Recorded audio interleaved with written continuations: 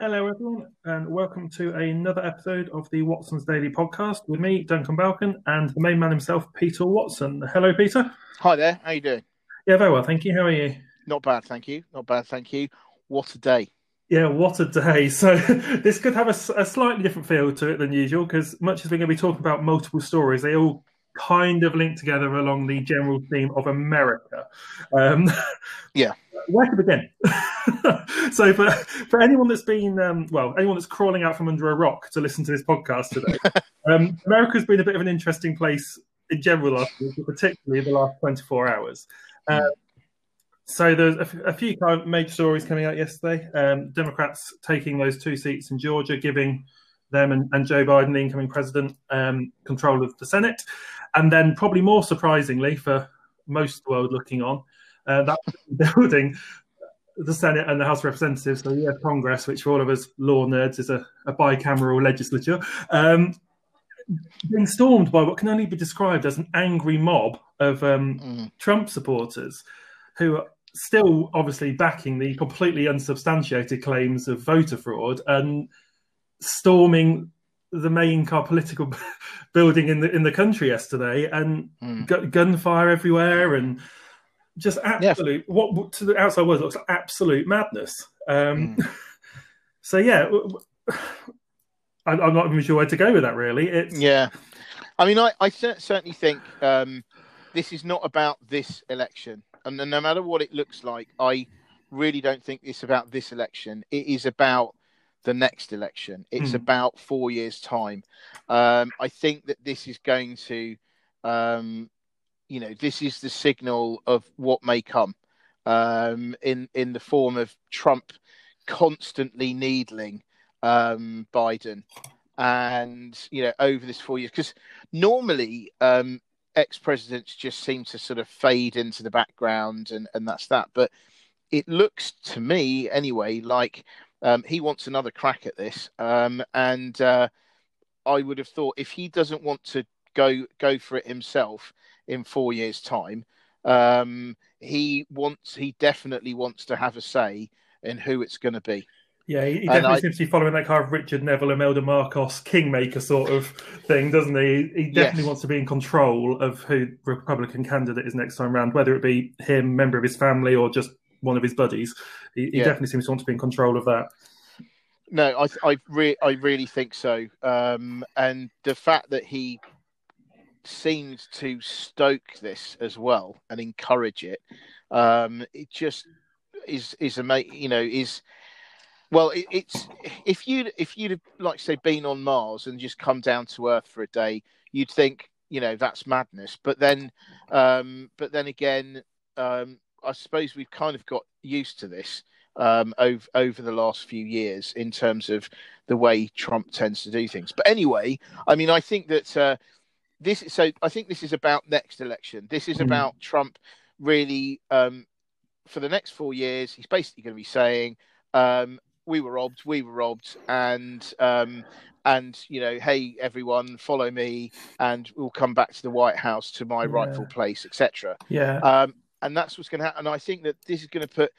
I mean, Biden will be under loads of pressure anyway, because he's coming in. I mean, talk about getting a hospital pass. I mean, when you're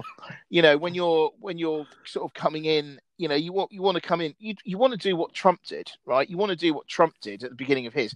He came in, markets were ready to rock, and he came in and then he gave out freebies and stuff. Markets went bananas. He can take credit for all. He would take credit for all of that. That's what you want to go into. What you don't want to go into is a whole load of economic uncertainty, a pandemic which has been sort of half addressed, and with the prospect of things getting worse if you don't do anything quickly. Yeah. And even if it does go well, it's going to take years. And I think that Biden has really got his work cut out. Plus, he's going to have Trump breathing down his neck at every step of the way, because I forgot what I said it today or yesterday, but I just feel that when you look back at it, if you are Trump, you will say markets reached record levels, unemployment reached record lows. I was the one that had the balls to fight China. I was the one that got the the NAFTA agreement redone. He can say all of those things. And when people, let's say, looking forward for 4 years, let's say things are tough in America. Unemployment isn't great, and all that. And just economic growth goes sideways or worse. When you will then hear Trump going on and on about what he achieved, and in the end, as you may well think, actually, do you know what? He is right. That did happen, and we did do well under Trump. So actually, let's give him another go. Yeah, absolutely. So I mean, sorry. I think it's making it an already very difficult job for Biden even more difficult, I think. And so Biden is almost coming in to kind of lead a country that's not far off at the moment of being at war with itself, because there's obviously such a massive divide in opinion. And as we saw with those angry mobs yesterday, people are quite prepared to show their opinion in more than just words. And like you said, Donald Trump's not really helping the situation. I saw a couple of news stories. One that said he was going, we'll have a smooth transition, but I'm still not happy about the result, which I think was just an unnecessary bite at the end. And then when everyone was calling on him to denounce the violence late last night here, middle of the day in America, he put a video out on Twitter that basically said, go home peacefully, but we kind of support what you're doing.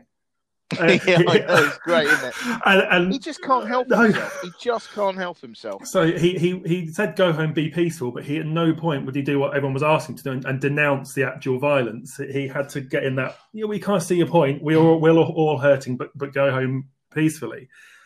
And that kind of adds to his kind of abusive, so neatly brings us on today, which is he's getting himself banned from a few different social medias, isn't he? Yeah. Or blocked. I think this is a very interesting thing.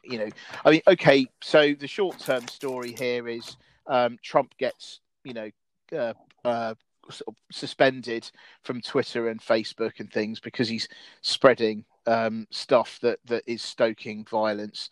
But I think there's a wider thing here at play here. There's something else that's going on here, because I think this is a real.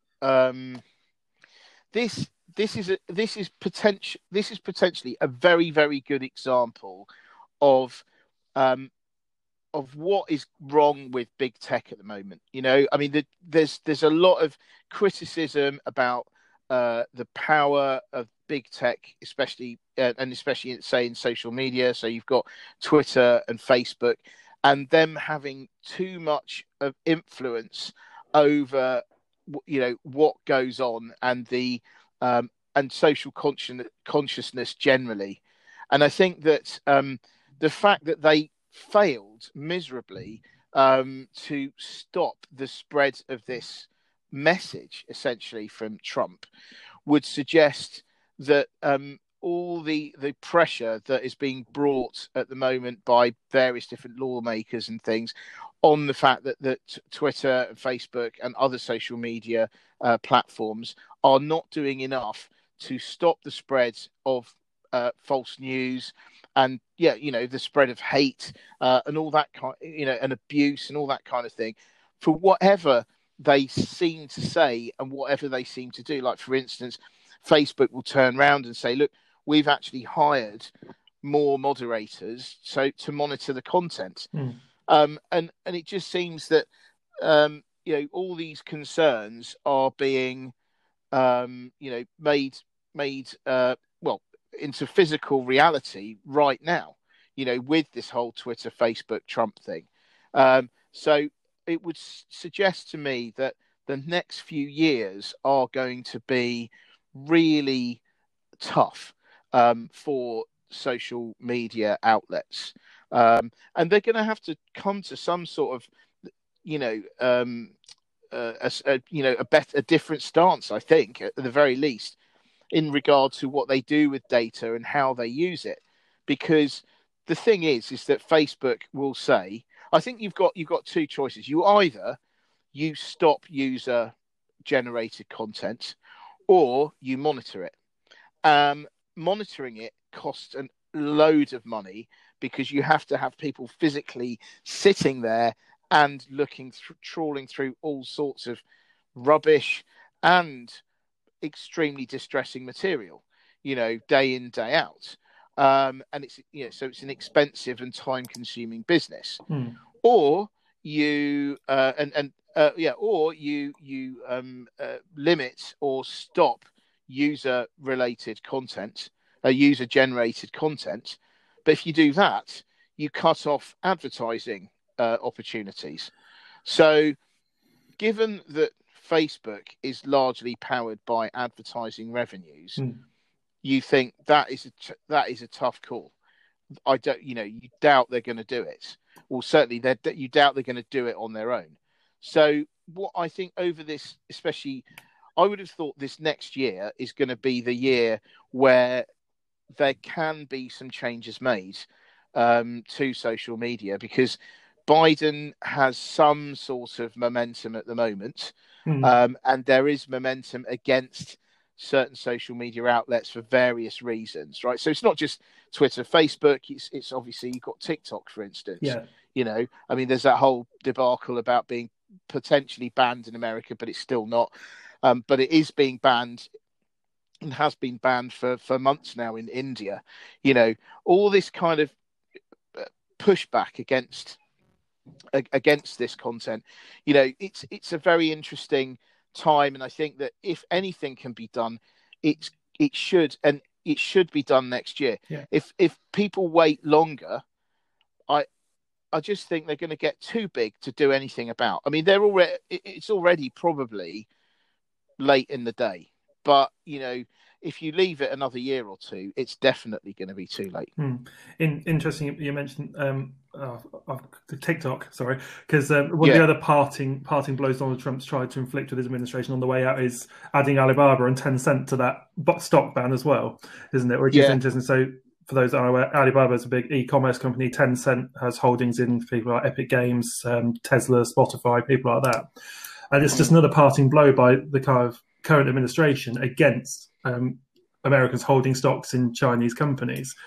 The interesting thing about that for me is that whilst obviously it's the Trump administration that's kind of starting the ball rolling on those, it'll be the Biden administration that has to essentially push them through and follow on from it. So I'm going to start off by saying, do we think that's something they will do? And follow that up by going, well, actually, what is the ability of the Biden administration to start undoing, if it wants to start undoing some of the things that Trump's put into place, do you think?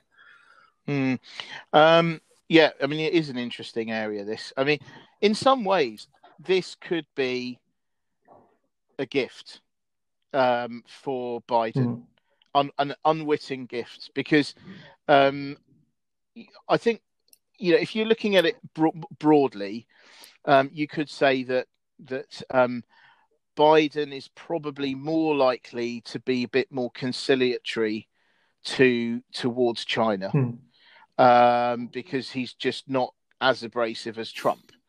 But then again, because if Biden had won by landslides, then he'd have more of a leg to stand on with regard to China.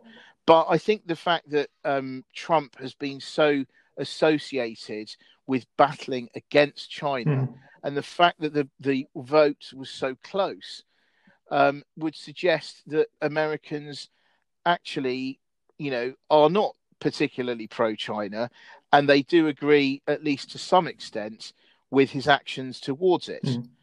So I think that he has to keep this in mind. So I don't think he can come in and just go, actually, we'll undo everything that he's done. Because ironically, that's exactly the sort of thing that Trump would do. Exactly, yeah. If the shoe was on the other foot, Trump would do that in a flash. But I wouldn't have thought that Biden would do that. What he could do, though, is he could use these bans as a negotiating tool with China. So he could go to China and rather than sort of do a blanket, okay, everything's fine now, we'll lift everything that Trump said, he could do it one by one. You know, he could sort of go, well, you know, Alibaba, Tencent, you know, I don't know if we can lift the ban on them. It's very difficult, blah, blah, blah. And then to use that to try to extract some sorts of concessions from China, maybe. So in some ways, it could be a gift. But yeah, I don't think Biden's going to lift I'd be surprised if Biden lifts stuff straight away across the board. I mean, like if I was Biden, I would use this as an opportunity and try to sort of dangle the carrots of the various bans individually to try to get more conciliation for your buck. I think. Do you think that Biden could use this as kind of a doorway to a slightly better working relationship with China, in the sense that kind of Donald Trump's attitude tends to be kind of, you do it my way or you're out? Do you think he might be able to use it as a way to kind of find a middle ground? Because obviously the way that business is done in the US and China at the moment is very different. But do you think that with the right sort of attitude and right sort of approach, those two ways could kind of converge to find a more happy kind of working relationship? Maybe. Again, he does come across as being very different to Trump in both personality and approach. And so I think that it is possible. And I think if maybe Xi Jinping has been feeling that he's banging his head against a brick wall as far as Trump is concerned, although Trump keeps on going on about his great friend and stuff. I mean, mind you, everyone that he wants something from is his great friend. But I think that the Chinese side will feel at least, maybe a change is a good thing. And that will get a change in approach, but they won't. It's not a done deal because, like I say, the American people have essentially said that they do agree, at least to some extent, with what Trump has done with regard to China. Yeah, so rather than kind of a U-turn on a U-turn on a U-turn with the US stock exchange, it's going to be more of a more kind of thought out, calculated, case by case sort of undoing of the slightly more oppressive, I guess, Trump ideas, rather than just a complete overturning of all of it. It would be a bit risky. Yeah, that's what I would hope would happen. Anyway, that's what I would do. Well, but I'm not Biden. So. No, but let's hope the media portrayal of him, much as you can't always trust media portrayals, is a bit more accurate, and he does seem to come across as a more balanced, calmer sort of person. So let's hope. Yeah. Eh? Could be his age. I don't know. Doesn't just hasn't got the energy to get excited too much anymore. Exactly. Bless him. Yeah, whereas Trump is full of beans at the sprightly age of whatever it is. A few years younger. Yeah. Yeah, that's right. Yeah. Oh no. So no, that's great stuff. Well, look. There's so much today in Watson's Daily. Actually, I sent it out late because, I mean, there's just so much I had to go through. It is interesting. We are living in very interesting times at the moment, and so I hope that you, can read Watson's Daily, because there's a lot in it at the moment, and it's important. This stuff is important, and it will have implications on all sorts of industries and stuff as well. And I did sort of mention as well some Brexit stuff as well in there, which I think everyone wants to know about. But the fact of the matter is, no one really knows. I think that we're just going to have to watch it as it unfolds, and as the reality hits, and then just try to navigate a path after that. But yeah, absolutely. I mean, at the moment, it's very we difficult. can't focus on America this morning just because it's such a massive story. But there's some other fantastic stuff in Watson's Daily today. There's another kind of revisit to the office kind of market with WeWork. There's some stuff about GM and the electric vehicle market after their slightly dodgy thing with Nikola. There's some really fantastic stuff in there today. So much as we've focused on the one really big story, there's some really good useful stuff in there alongside it. So there you go for today. In terms of other bits and pieces, I am reinstating my Thursday night. So the live at 5 from 5 to 5:30. Followed by, if you're a paying subscriber, a silver subscriber, you'll get the the interactive Zoom call with me from 5:30 till 6:30. So that's my Thursday early evening sorted. But if you want to jump on that, there's you'll see details, especially in the Instagram page. That's probably the best place to look for it. But and particularly with daylight today, when there is such a kind of massive, kind of globally affecting story going on, it's a really good opportunity to log on and ask your questions, because obviously we've covered what we think we wanted to talk about for the last 20 minutes or so, but there's so many more things that kind of link into this story. So it's a great opportunity to ask questions. Yeah, that's exactly it. It's all about sort of discussion. So it's an opportunity. If you want to, you can ask me anything. So, and I will attempt to do my best. I will do my best to answer you as well as I can. So, but anyway, thank you very much indeed, Duncan, for another good day, and we'll be back again tomorrow. Absolutely. Thanks a lot, Peter. Thanks a lot. Bye. See ya. Bye.